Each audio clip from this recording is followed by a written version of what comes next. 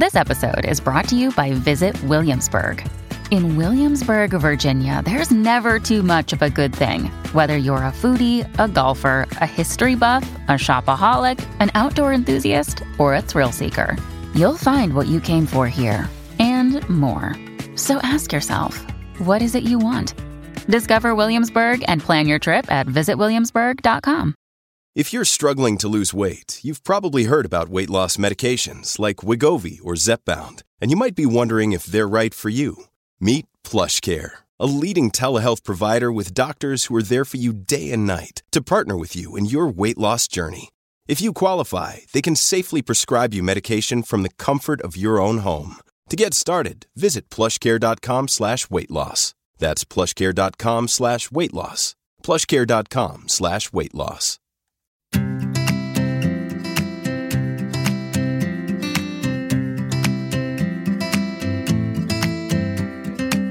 Hi, and welcome to the Deliciously Ella podcast with me, Ella Mills.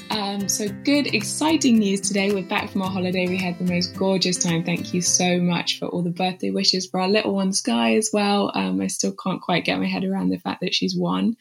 I feel like, she's growing so fast at the moment. It's a cliche, everyone says it, but it's so true. And a little bit of good news for the day, which is that we have just launched an amazing new part of our app. If anyone's a subscriber to our app, you'll find that there's now over 150 different types of exercise videos on there. So we had yoga before, but we've now also got Pilates, strength, cardio, and core.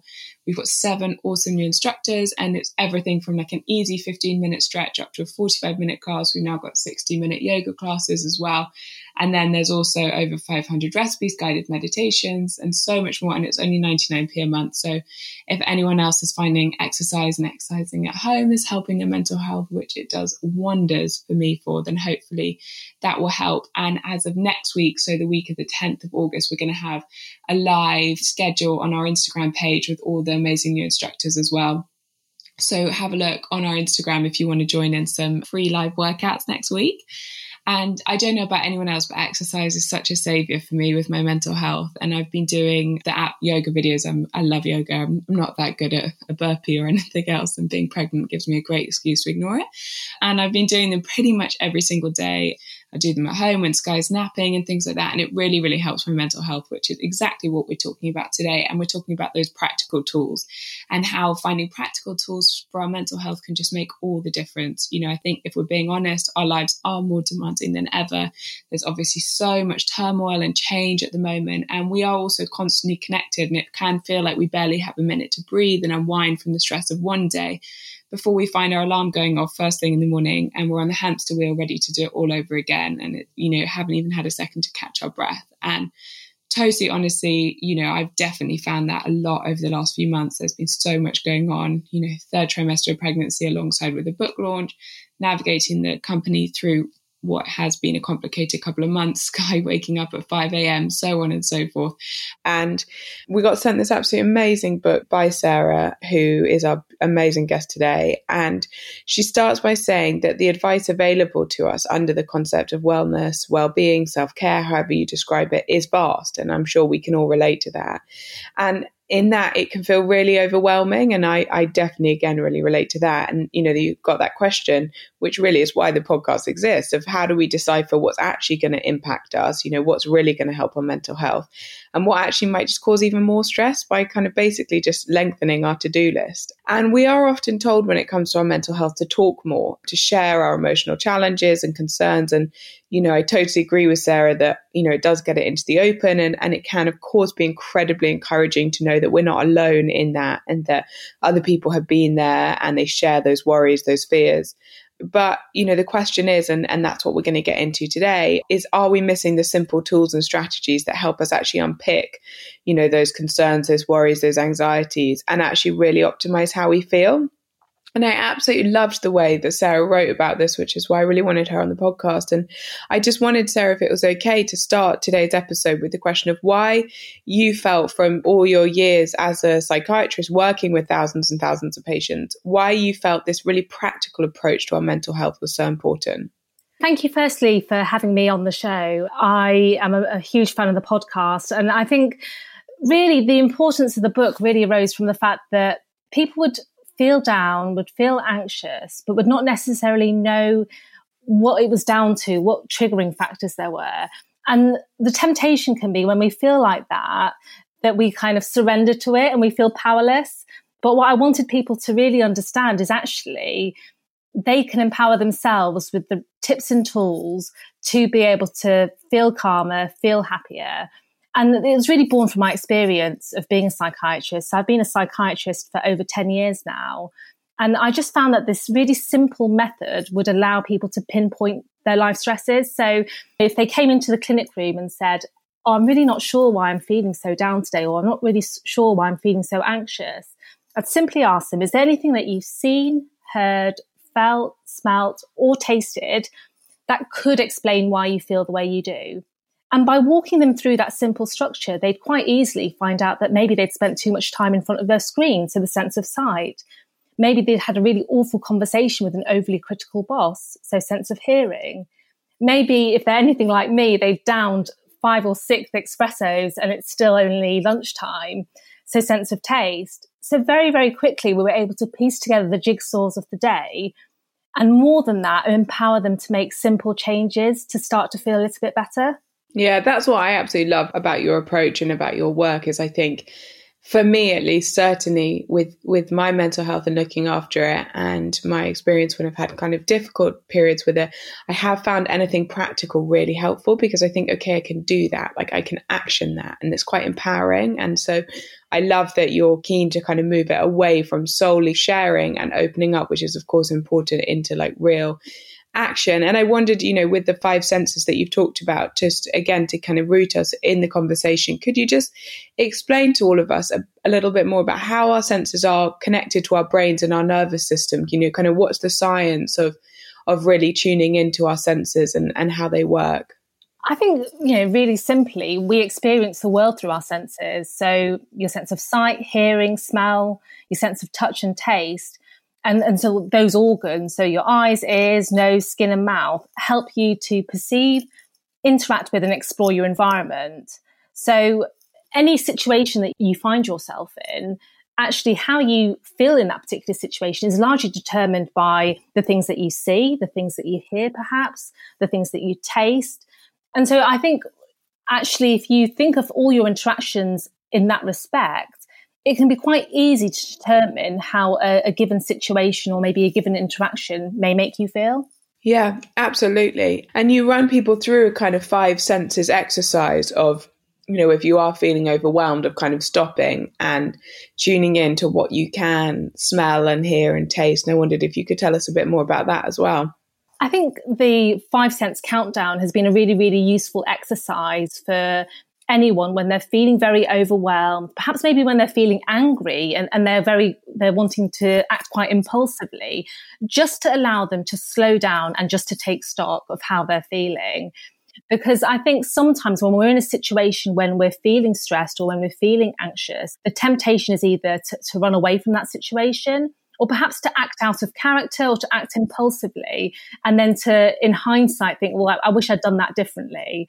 So the 5 sense countdown is simply a mindfulness exercise where you stop and you focus on 5 things that you can see, 4 things that you can hear, 3 things that you can smell, 2 things that you can feel, and 1 thing that you can taste.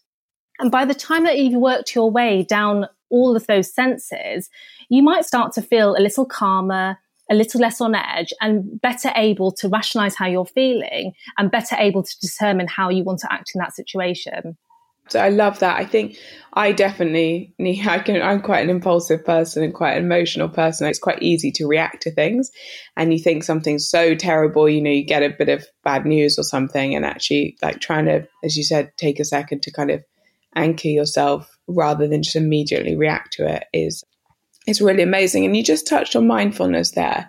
It was actually the misunderstanding of mindfulness that you picked up on. And I think it's quite interesting. Obviously, I work in the kind of wellness, or however you want to describe it, space. And I find it very interesting to see what it is that puts people off from this space and what it is that makes people feel it's not approachable for them or relevant for them. And I think sometimes the word, even wellness and mindfulness and things, they can feel quite nuanced, and I think they can feel sometimes alien to people. And I think, you put it really succinctly, which is that people sometimes think mindfulness is an ability to sort of stop any bad thoughts or any worrying thoughts, and you can kind of clear your mind. And in actual fact, that isn't what it is. And you actually put what the dictionary defines it as the practice of being aware of your body, mind and feelings in the present moment, thought to create a feeling of calm.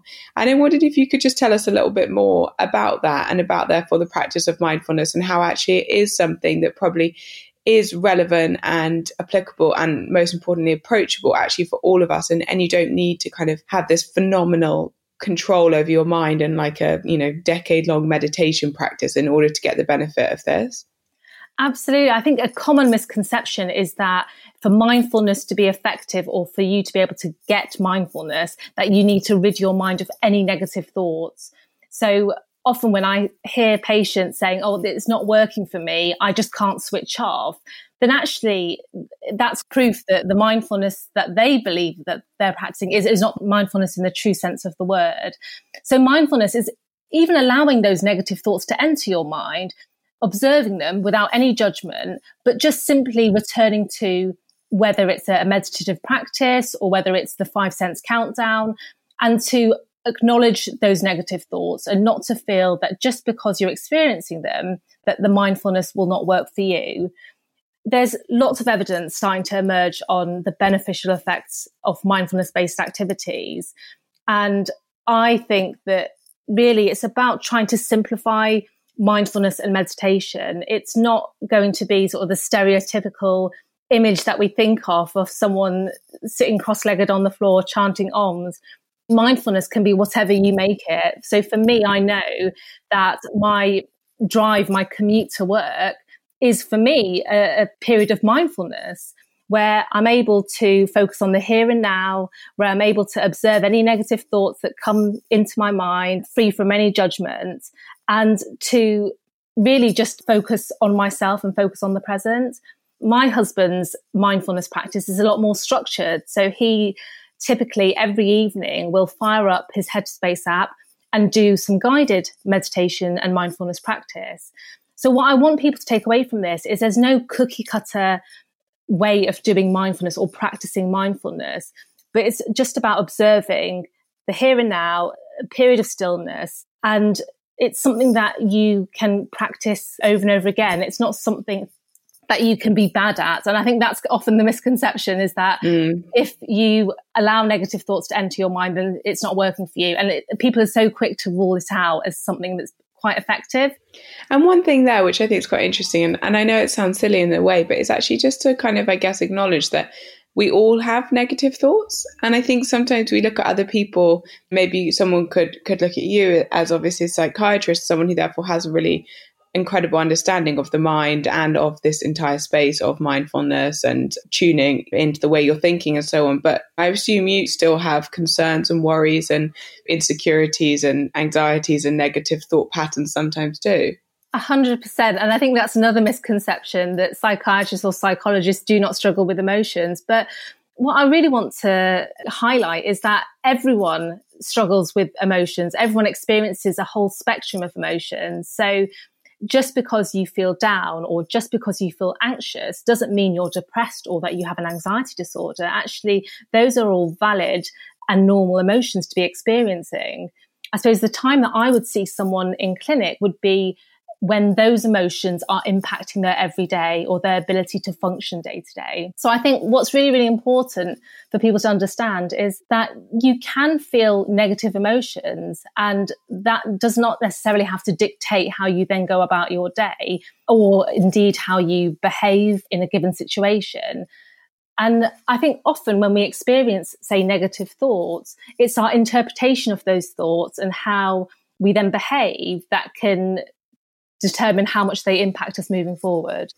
Yeah, I really love that. And I think it's such an important thing to acknowledge that, everyone has those thoughts. And there was a chapter which really, really resonated with me. You talk about kind of faulty thought patterns and cognitive disorders, and how I think these are quite common. This, I certainly have felt these many times, and you can have kind of fortune telling where you start predicting how things will turn out way before they've happened. Like, I'm going to be rubbish at it anyway, so I'm not going to do it. Or overgeneralizing. So, I failed once, so I'll keep failing. Mind reading, assuming that everyone's thinking something about you, which you've actually got no idea what they're thinking about. They're probably thinking about their breakfast. Or personalizing something, so kind of claiming responsibility when something doesn't go to plan and thinking it's all you. It must be me that's caused this, when again it could be completely disconnected to you. And a few other things like catastrophizing, so my partner's broken up with me, so I'll be single forever. Or labeling things, I failed the exam, so I am a failure. Black or white, kind of all or nothing type of thinking. Emotional reasoning, I feel fat, therefore I must be fat, and all these kind of ways of thinking. And I think that we do often have them. I definitely found myself the other night worrying about anything and everything, and suddenly everything was a drama. And I kind of came back to the way you talked about this, and I was like, okay, let's just rationalize this thought pattern. You're completely making these scenarios up effectively. And I wanted to talk a bit about that and the power of reframing these beliefs. I think in terms of the faulty thoughts that I referred to, I could have written an entire book on faulty thoughts alone. But I think it's really important to recognize that we all experience these irrational thinking patterns, and we can all get ourselves caught up in them, and they can make us feel quite negatively and maybe act in less than desirable ways. I think the first thing to be aware of is to recognize them, and recognize when you're sending yourself down a faulty thought spiral. Because actually then you can get into the really powerful position of challenging those thoughts. So I think often when we are in a situation, so for instance, it's publication day for me today. Congratulations. Thank you. And I'm racked with lots and lots of faulty thoughts. So for me, it's the catastrophizing, thinking that it's going to be an absolute disaster, that the book's going to flop. You can see how very, very quickly that negative thought pattern can spiral and may impact my ability to actually enjoy the present. I've published a book and actually enjoy that. So when I experience that negative thought, rather than allow it to run away with me, I simply just stop and think, actually, this is a faulty thought. And I recognize it as catastrophizing.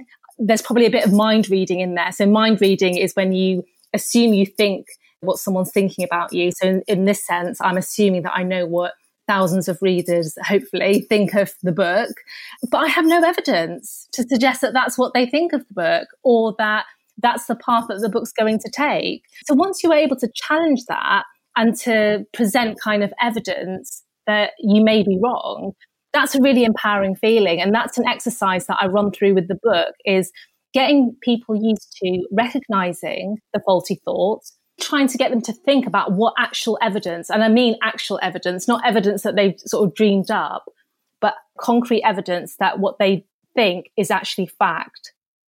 And actually get them to also challenge, what evidence do they have that actually they may be wrong? And is the way they think about a particular situation going to impact that outcome? So does it mean that I'm not going to enjoy the success of the book and the fact that I'm published because I'm running away with these faulty thought patterns?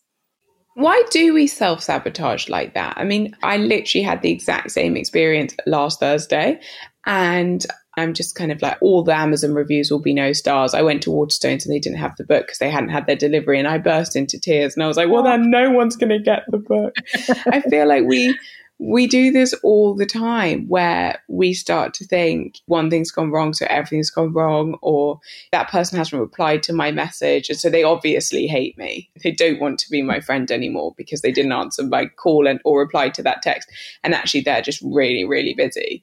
I think acknowledging that we all do this is so important. But why on earth do we do it? Why do we have this ability to get in our own way and cause such disruption to our own lives by making ourselves really unhappy, by letting our thoughts run away with us? I honestly believe, just through the experience that I have with seeing patients over the years, that our inner critic is actually louder than gratitude and that pat on the back.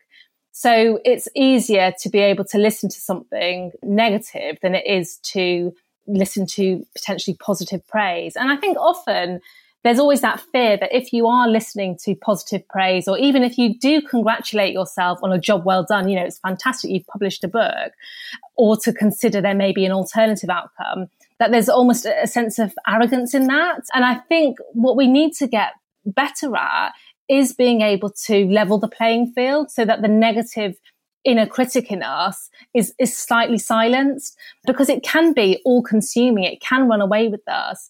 And I think, you know, if we return back to that 5 cents countdown, this is a perfect example. You know, if we go back to that situation where you're in Waterstones, actually, rather than the impulsive, oh my God, this is what's happened, just allow yourself to run through that 5 cents countdown and think, okay, rationally, what could have happened here?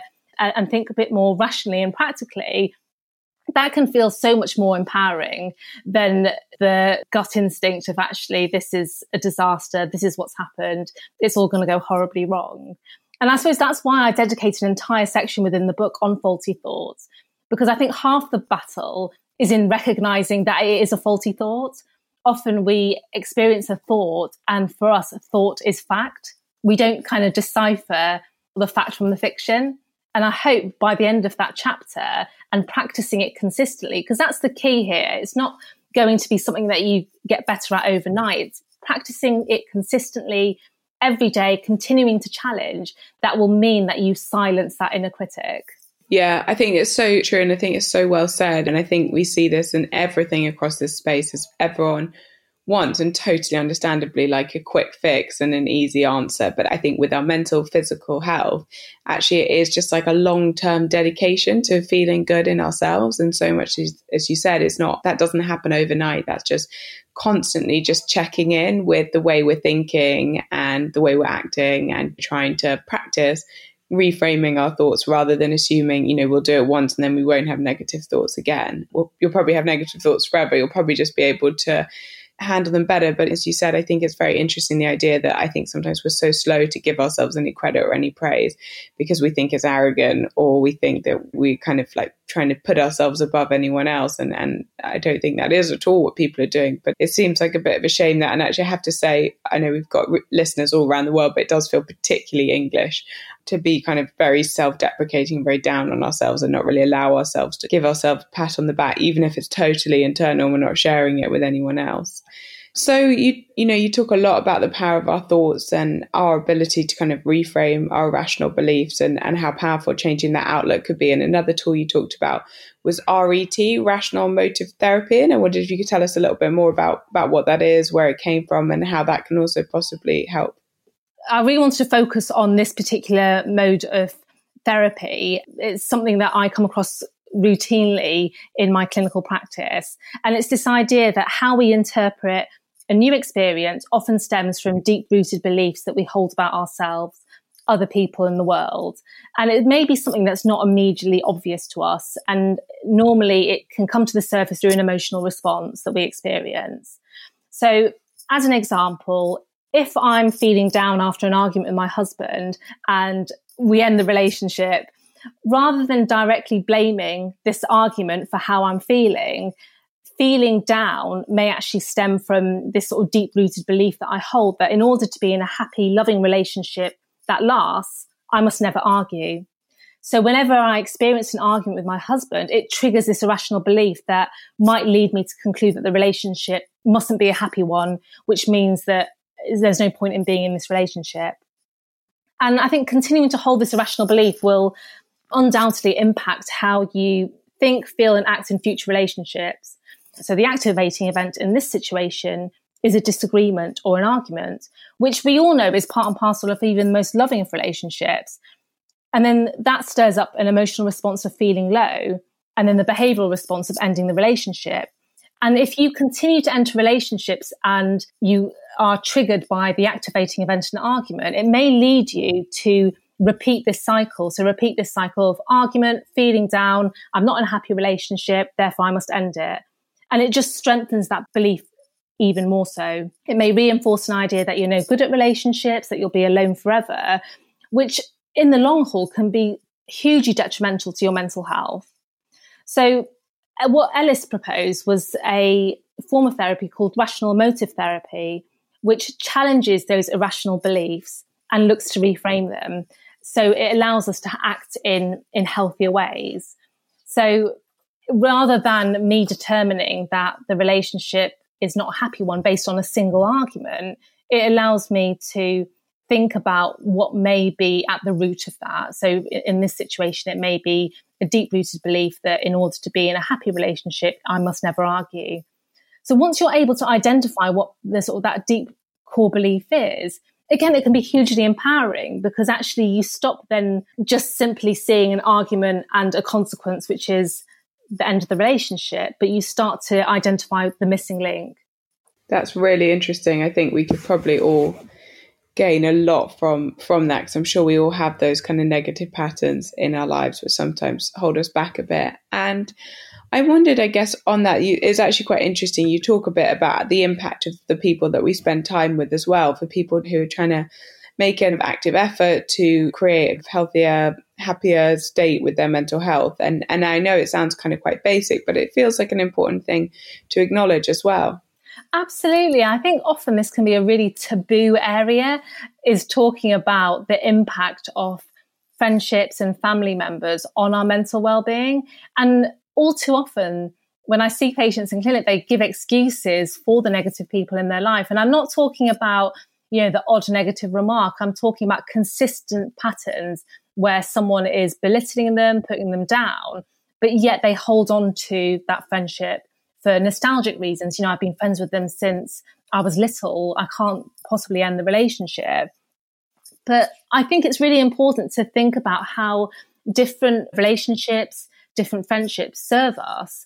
Because if you're routinely spending time with someone who's negative and is very draining of your resources, that is going to impact you in the long run.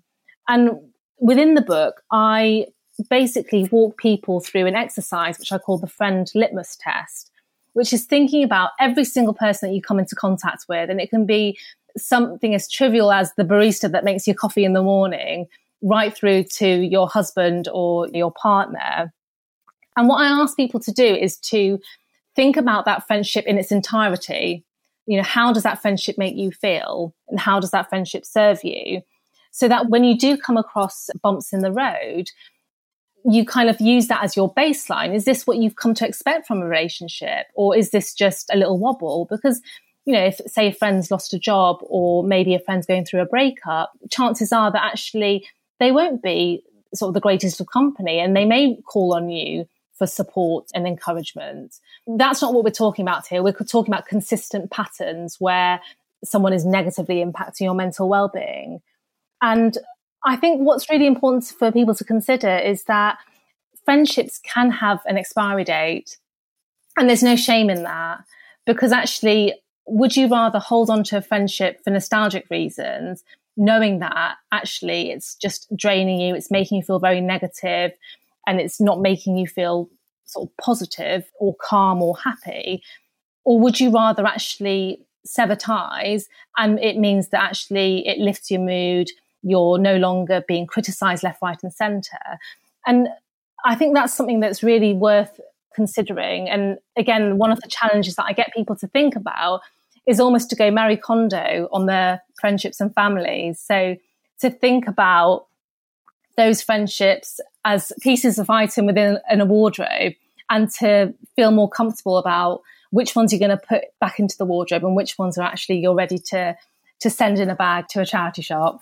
We actually did an episode on female relationships about a year or so ago, and in that really touched on actually the importance sometimes of breaking up with a relationship. And it's such a, like, as you said, a taboo subject sometimes. But I mean, I know I've definitely experienced that in my life, where you can have incredibly toxic relationships, and it's sort of okay to break up with a boyfriend, girlfriend, partner, but it's sometimes seen as not really okay to move away from a friendship. And I think, as you said, it's really important because it has such a huge impact on us. And especially if we are trying to make a change in our lives, having people who support that is so important, because ultimately, if you're not happy, then what's the point, to be honest, to some extent, with so many things.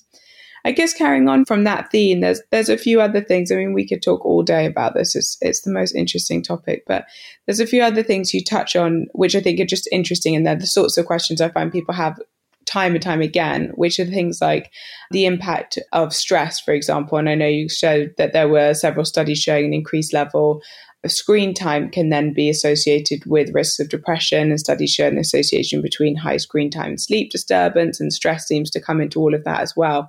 So I wondered, again, going, into that practical bit, if we could touch on those sorts of things, the impact of screen time and sleep disturbance and caffeine and alcohol and all those kind of triggers that people often bring into these conversations.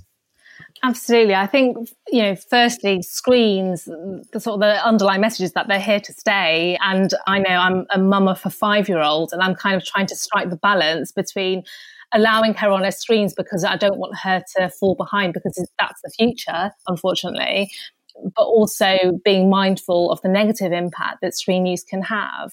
I think screen use for a lot of us can start the very moment that we wake up in the morning. We may set our alarm on our phones rather than having a conventional alarm clock. So rather than just switch off the alarm, we're then pulled into the world that the screens have to offer us, whether it's checking emails or messages that have come through overnight. And that can often set up a sense of urgency first thing on a morning. So you've not even got out of bed, you're still in your pajamas, and you are pulled into this online world. And that can impact what you go on to do that morning. So maybe you would have fancied a leisurely get-up time, having a nice breakfast, getting showered and dressed, but suddenly a pace is set by what you see on the screens. So I think what's really, really important to think about is how much your morning routine in particular is dictated by what you see on a screen. And if you're finding that your pace is set by a screen, it's maybe thinking about investing in a good old-fashioned alarm clock. And honestly, the confused looks that I get from people when I suggest an alarm clock, that they still exist, I think people are just overwhelmed that actually there's a world beyond the phone alarm clock. But I think it's about trying to reclaim your morning. So being very clear about when your screen use starts. So I always say, first hour of the day, just allow that for yourself away from the screen.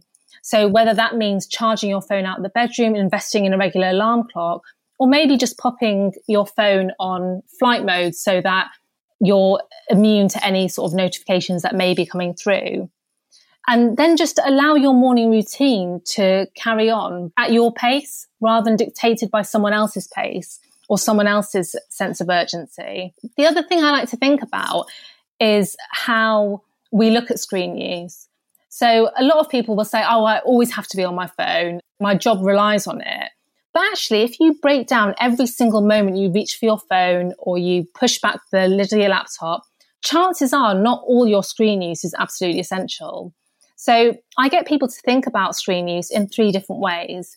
There's the non-negotiables. So it's whether or not you have to send an email for work, or to send a text message to a friend who you're meeting on later that day, or to pay a tax bill. There are things that you absolutely have to do, that you do require a screen to do so. Then there's the things that you like to do. So whether or not it's listening to a podcast or watching a YouTube video or watching a Netflix box set, those are the things that you actually enjoy doing and do require a screen. And then there's the not entirely necessary. So we've all been there, the times where we just reach for our phone out of sheer habit. We don't really know why we're there, but we commit to it. And before long, we've squandered 20, 30 minutes of just mindless scrolling. Every time you pick up your phone, every time you push back the lid of your laptop, ask yourself, is this a non-negotiable? Do I absolutely have to do it? Is this something that I like to do? Or is this not entirely necessary? If it's not entirely necessary, you can almost nip in the bud the 20 to 30 minutes that you could squander and think, is my time better spent elsewhere? And I think once you get into that position, it can be incredibly empowering, because you suddenly start to be able to compartmentalize your screen use and to determine when screen use will or won't serve you. The other thing that's really, really important to think about is how screen use makes you feel, because all too often when people come to see me in clinic, the difficulty with sleep more often than not, I can put down to screen use. And it's often because they are getting engrossed in a box set, so that like to do activity, but that suddenly seeps into more negative, where actually they're watching a box set till 10:30 at night. And then their brain's not getting the cue that it's ready to go to sleep. Because in order to go to sleep, our brain is required to produce melatonin. And the melatonin then triggers the pathways necessary for sleep. Problem with screen devices is that it blocks melatonin release. So the longer you spend on a screen, the longer the melatonin is suppressed, which means that when you do eventually decide it's time to go to sleep, that actually those pathways haven't been triggered. So the other thing that I like to get people to consider is the bookend of the day. So when they are thinking about going to bed, making sure they're really strict in setting themselves a 30-minute to an hour screen curfew time, where they say, okay, for the last half an hour to an hour of a day, I'm just going to spend time reading a book or doing some mindfulness colouring, something that doesn't require a screen, and really ensuring that they have the optimum environment to getting a good night's sleep.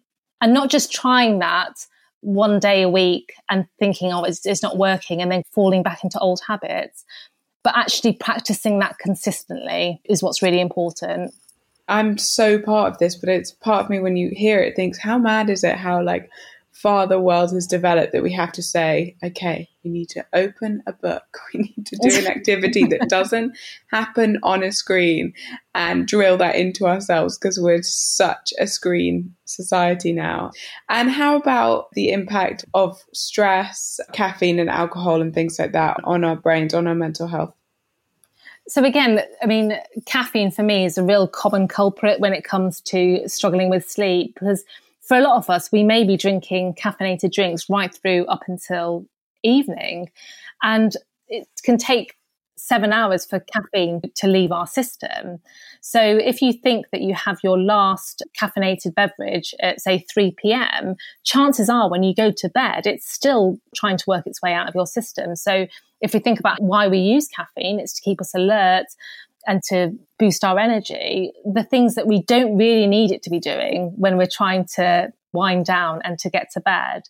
So what I would say to people is, if you're noticing that you are struggling with your sleep, think about your caffeine consumption, think about your screen use, think about whether or not you can move your last caffeinated beverage to earlier in the afternoon, even better, sort of lunchtime being the absolute cutoff. And then also thinking about that last hour before bed in terms of your screen use. I absolutely love a coffee. It's one of my favorite morning rituals. And we always debate who's going to go down and get the coffee so we can have it in bed with Sky, our little one. But one thing I certainly find, and I wonder what the link is too much caffeine definitely makes me a bit anxious and a bit more, I overthink things. I notice that more, and I can definitely see that pattern in myself. Is that something that you see quite a lot? Absolutely. And I think, again, it's very individual. So I know that, say, for my sister, she can have a after dinner espresso and it doesn't even touch the sides.